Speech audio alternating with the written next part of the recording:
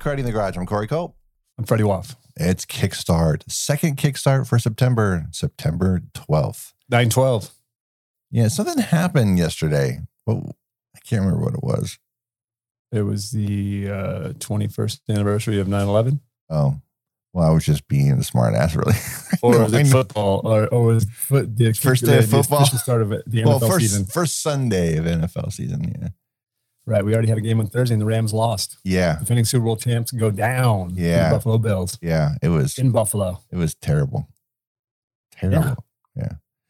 I had to work that night, so I got to see that. Well, you know, it's better to get that one out of the way. It's better to lose that and go go. Lost week one, then to be like 15-0, and then all that pressure they put on. Yeah, I hate when fan bases do that shit too. As soon as you go, all right, we're gonna go undefeated. I hate that shit. Just stop it.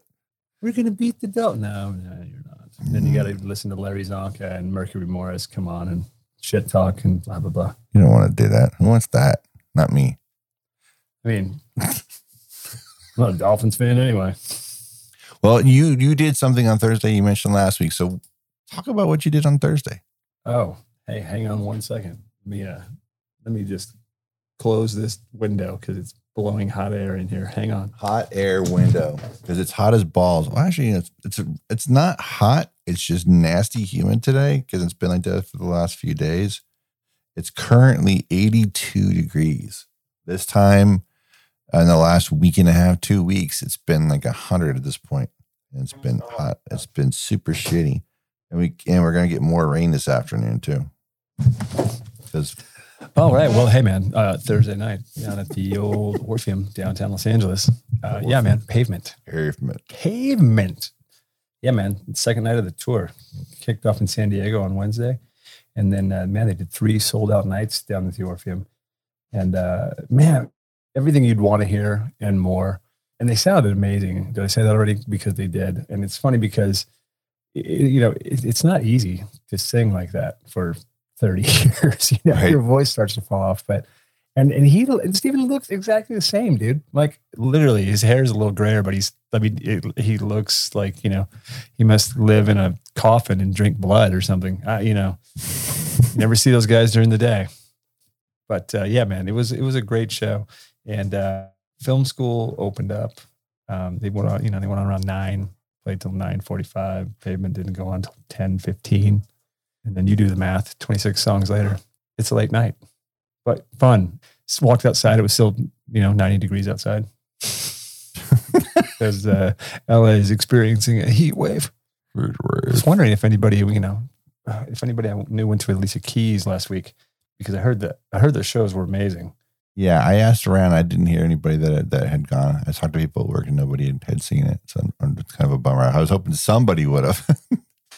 It's LA, so it's weird. Like, do people even And nobody. I've talked. Most people I talked to like, well, I didn't even know they were. I didn't even know she was playing. I'm like, well, if you had listened to our show last week, you would have known, and you could have gone. But I'm sure it was great. But yeah, man, Pavement. Like, dude, I'm like, I would have gone if it wasn't such a haul and such a pain in the ass. I would have probably gone one more night. I could have done it because I hadn't seen them in it's like 2002, 3.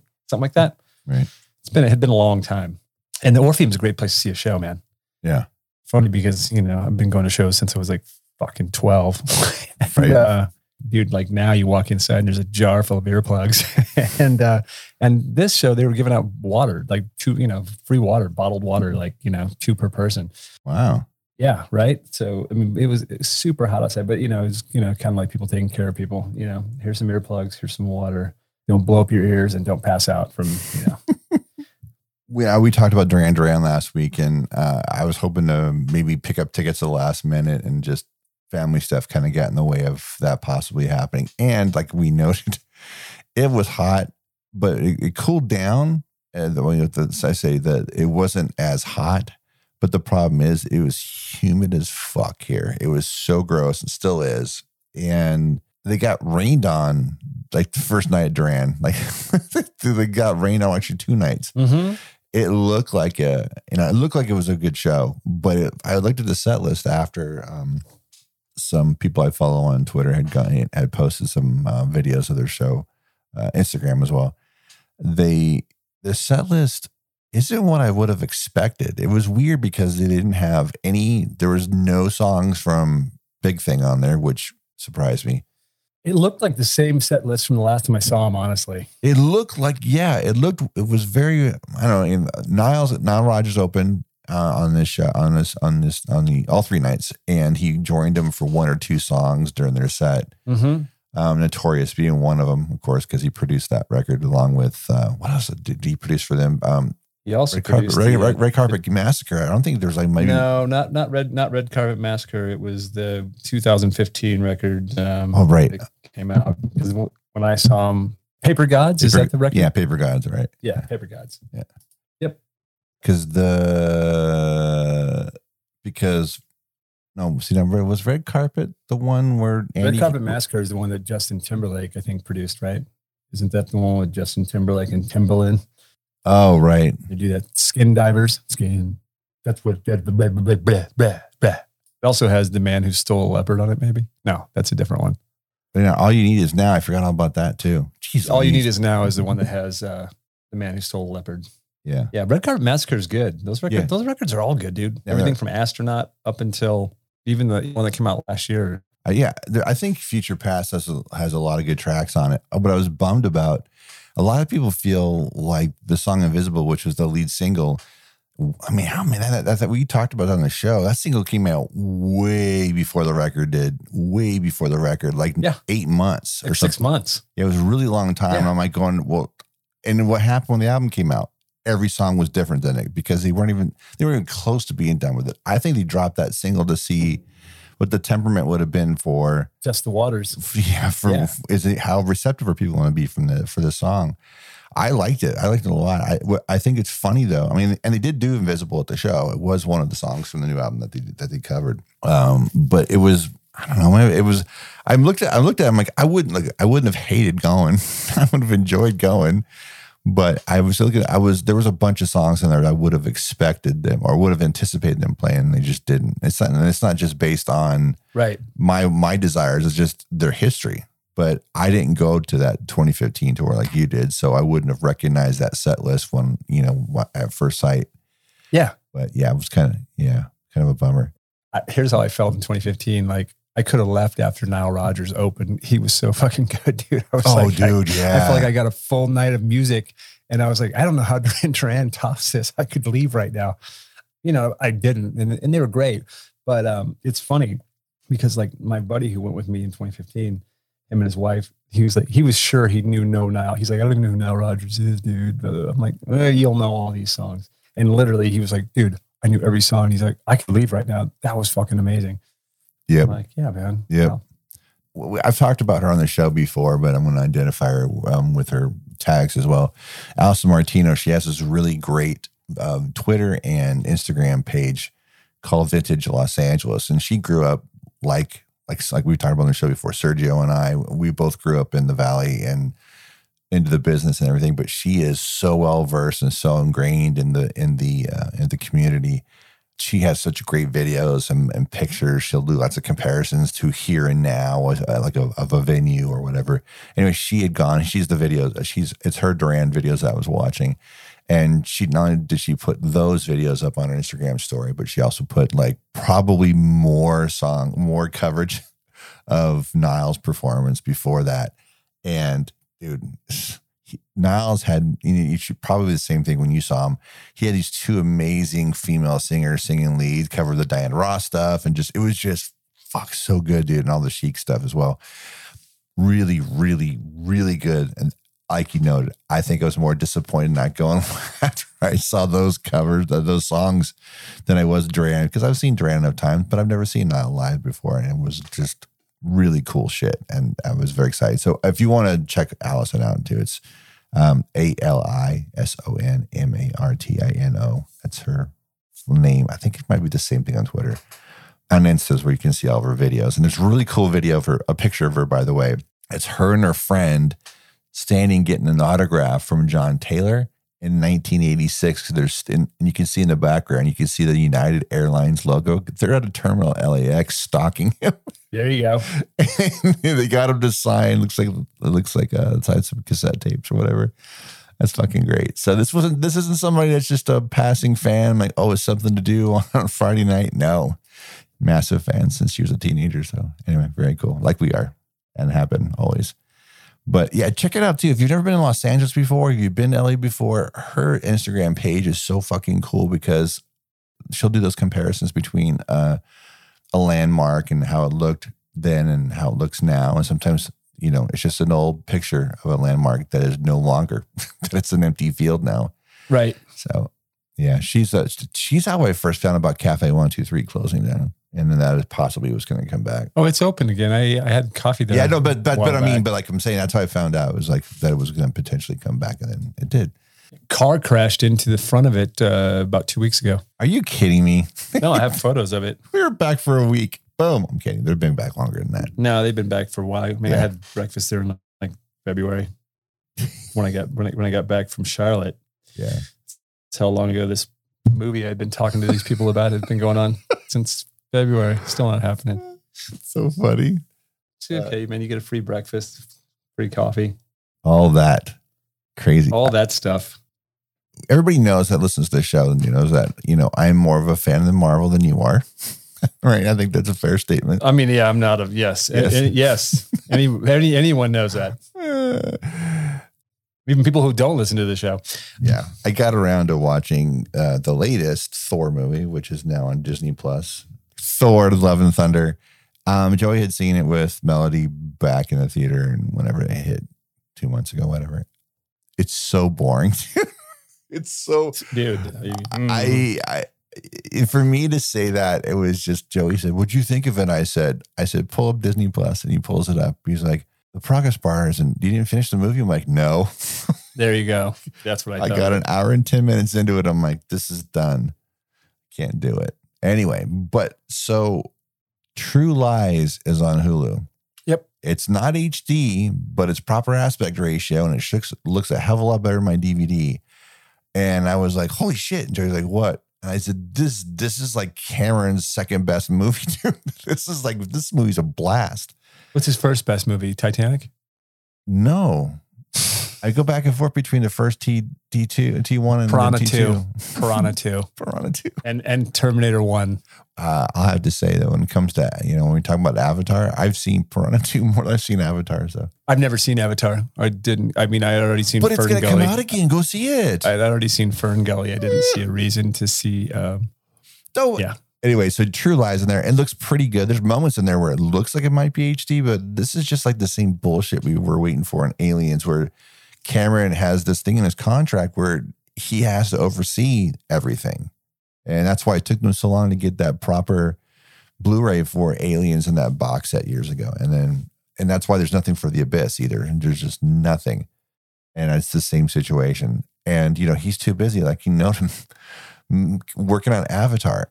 Dude, this weekend was D23 where Disney shows off all their shit, right? From, if it's Disney branded, Marvel branded, Star Wars branded, Pixar branded, it's going on and they're going to show it off. It's kind of like their Comic-Con. Yeah. They did a whole thing with Avatar, of course, because it's coming out later in the year. And also there to announce the re-release coming out in a couple of weeks in the theater. Cast is up there. And what's funny is there's some young actors that are up on stage with the likes of Sigourney Weaver and Zoe Saldana. And you're looking at these kids and like going, you fuckers weren't even alive when the first movie came out. Right. It's like going, which kind of proves the point of what has he been doing that he's got actors in this movie that weren't alive when the first one was made. And supposedly when he was working on the sequel, it's weird. I don't, whatever. Doesn't matter. The thing that I found that just struck me funny was more than those young kids being up there was the fact that Cameron wasn't even there. I saw captions like describing like who I got blah blah blah blah. Everybody was there, and but Kirk Cameron was there. He was. Every time you say Cameron, I just my brain. I don't know why. I don't think of James. I just think of Kirk. Isn't that weird? When you say Cameron, I'm like Kirk Cameron. Well, I mean that's the second Kirk Cameron reference in a week. Yeah, right.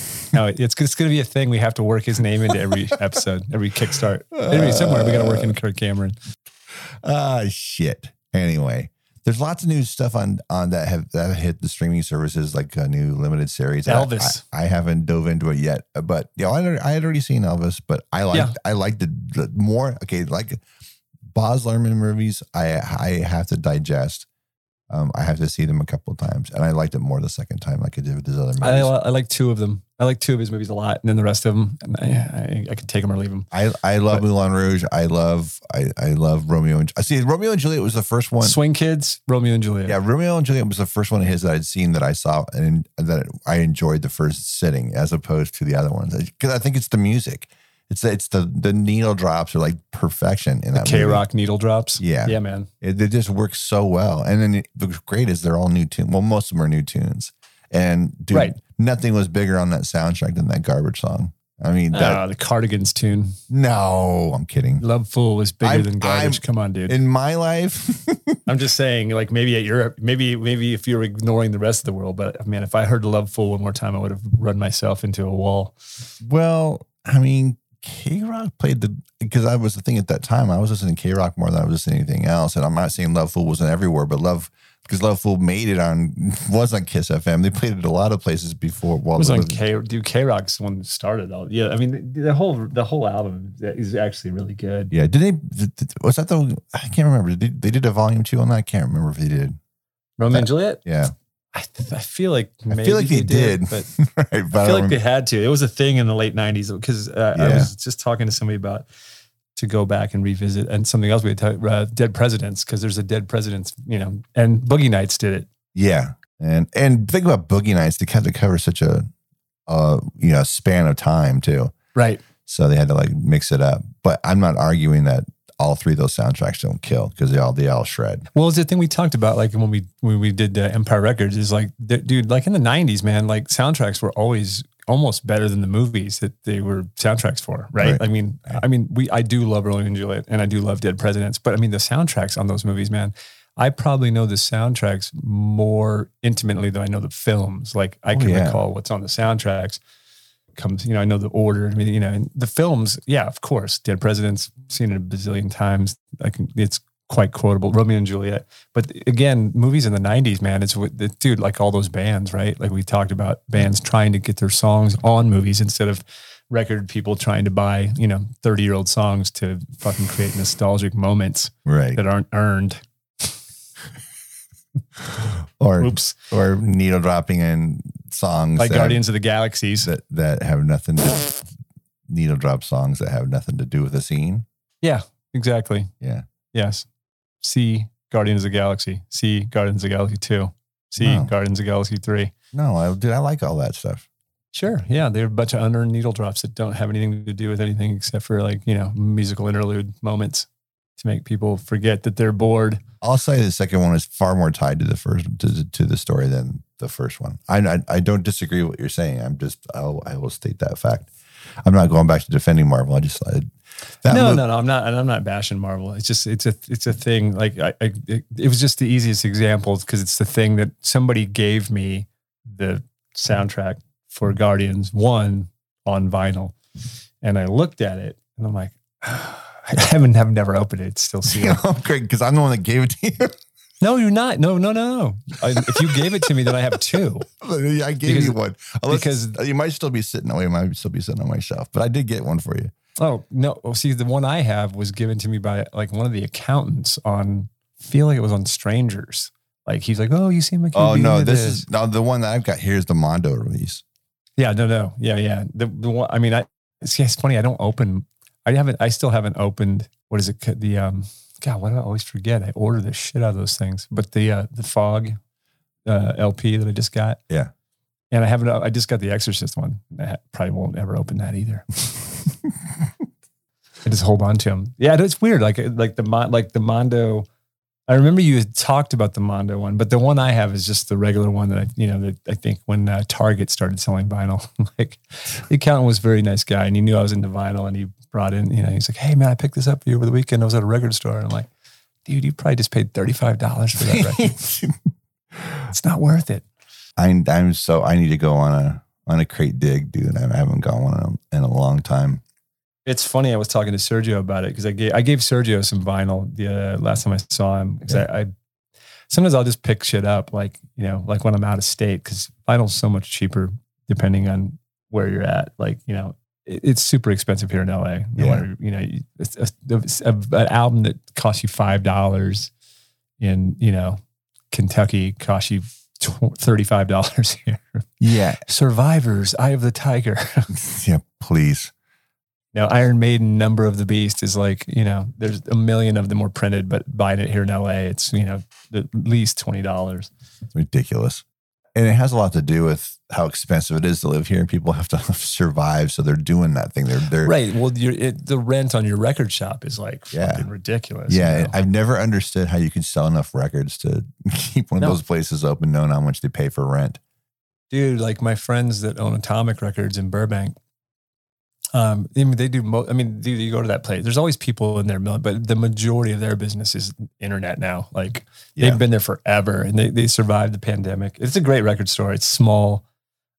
It's almost so crowded you can hardly walk in there because there's so much stuff. But you know, they do the majority of their business online. But man, they've been in that same location for I started going there in the late '90s. Yeah. So you know, I mean, and that's Burbank, dude. I mean, you know. 2 record stores, you know, I never thought that we would be without record stores on Ventura Boulevard, but sure as shit we are. Second Spin went out of business. Well, I mean, where's Freak Beat in Sherman Oaks? I can't remember where it's at. It's still open? Yeah. Oh, I haven't. I just saw somebody that went there the other day. I'm like, I didn't know they were still open either. Voodoo Records in Newhall shut down. It was only open for like a year, and then COVID hit, and it's gone. I went to downtown Newhall the other day, and I was like, and I'm like, it's closed. Like all the signage and shit, but it's like empty. Yeah, Freak Beat that happen. It's still there. Yeah, Freak Beat. If you're, it's on Ventura and between Ventura. It's just east of Woodman on Ventura. Yeah, it's still. Yeah, that's a place. I mean, when I go crate digging, dude, I go to I do a whole. I find places that I got to drive to and many places. Many places. Yeah. I don't go to any place that's like where I'm going to pay $15 for a $5 record. You got to go like to Whittier. No, when I go in digs, I hit a lot of places. And right now with the heat being what it is, I'm not going anywhere. Well, yeah, it's not good for your vinyl. I've never gone on a dig and not gone to at least 8 places. Like some in the Valley, some in West LA, and Torrance. I'll go down Torrance sometime. I don't think Torrance has anything anymore, but like you're saying, Whittier, Downey, you have to go out there now for stuff. And it sucks now because the hot spots used to always be, or a good spot, I shouldn't say hot spot. It's a hot spot now, but a good spot before was to hit garage sales. And if you didn't hit that in the first 10 minutes, you're fucked. Oh, yeah. Because somebody would just scoop up. They wouldn't even look what you got. They just offer anything, all the money up for the whole lot and get the fuck out. Yeah, man. You used to be able to just pick up a whole crate for fucking $10. Yeah. So, wow, just like that. And just like that. We're at 30 minutes. The rear view mirror rewind for the week. What I watched this week during the heat wave, couldn't sleep, was I watched Twilight, not Twilight with sparkly vampires, but Robert Benton's 1998 detective opus, Twilight, starring Paul Newman, Susan Sarandon, Gene Hackman, Reese Witherspoon, James Garner, and Stockard Channing. Not to mention Liev Schreiber in an early role, and Giancarlo Esposito, Jason Clarke. Yeah, barely recognized him. Love that movie, dude. I love this movie. It's such a throwback. I mean, it's kind of like, you know, if you're familiar with Harper or The Drowning Pool. Exactly. I was going to say, it's something Paul Newman would have done back in the day. Yeah, this is Newman like on his 5th comeback, right? This is, right. And I had the pleasure of I was working at Raleigh Studios on 12 Angry Men, and they were shooting Twilight on the lot at the same time. And I actually got to meet Paul Newman and James Garner because they came down to stage to meet George C. Scott, who basically was like his personal attaché. Right. Like I was a prop guy, but I had to make sure that George got back and forth to his stage, to his trailer. I basically just made sure he got whatever he needed. I was standing with George and Paul Newman, and James Garner came into the stage, and I literally I fucking couldn't even speak. My fucking mouth went dry. I was like, turned into a fucking total idiot. Yeah. I mean, at least I got my hand out there. Here's the best thing about it is I couldn't say anything, so I didn't say anything stupid. But this is a great movie, man. It's fun. It's got all the sort of tropes, the detective tropes, and you got a group of pros here. I mean, everybody's like at the top of their game.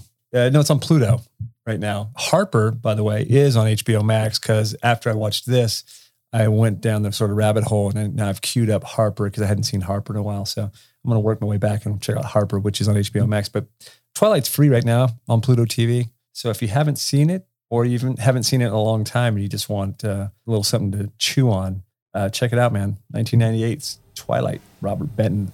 If you want to follow the show on Twitter, it's at Karate Pod. Same on the Instagram and Letterboxd. If you want to follow Corey on Letterboxd, it's Corey_Culp. Or if you want to support the show on Patreon and check out that Paul Newman list when we have that up in the next week, that's patreon.com/KITG podcast. If you'd like to follow me, you can follow me at rockandroll33 on your Instagram or at Frank Galvin on Letterboxd. It's Frank Galvin on Letterboxd.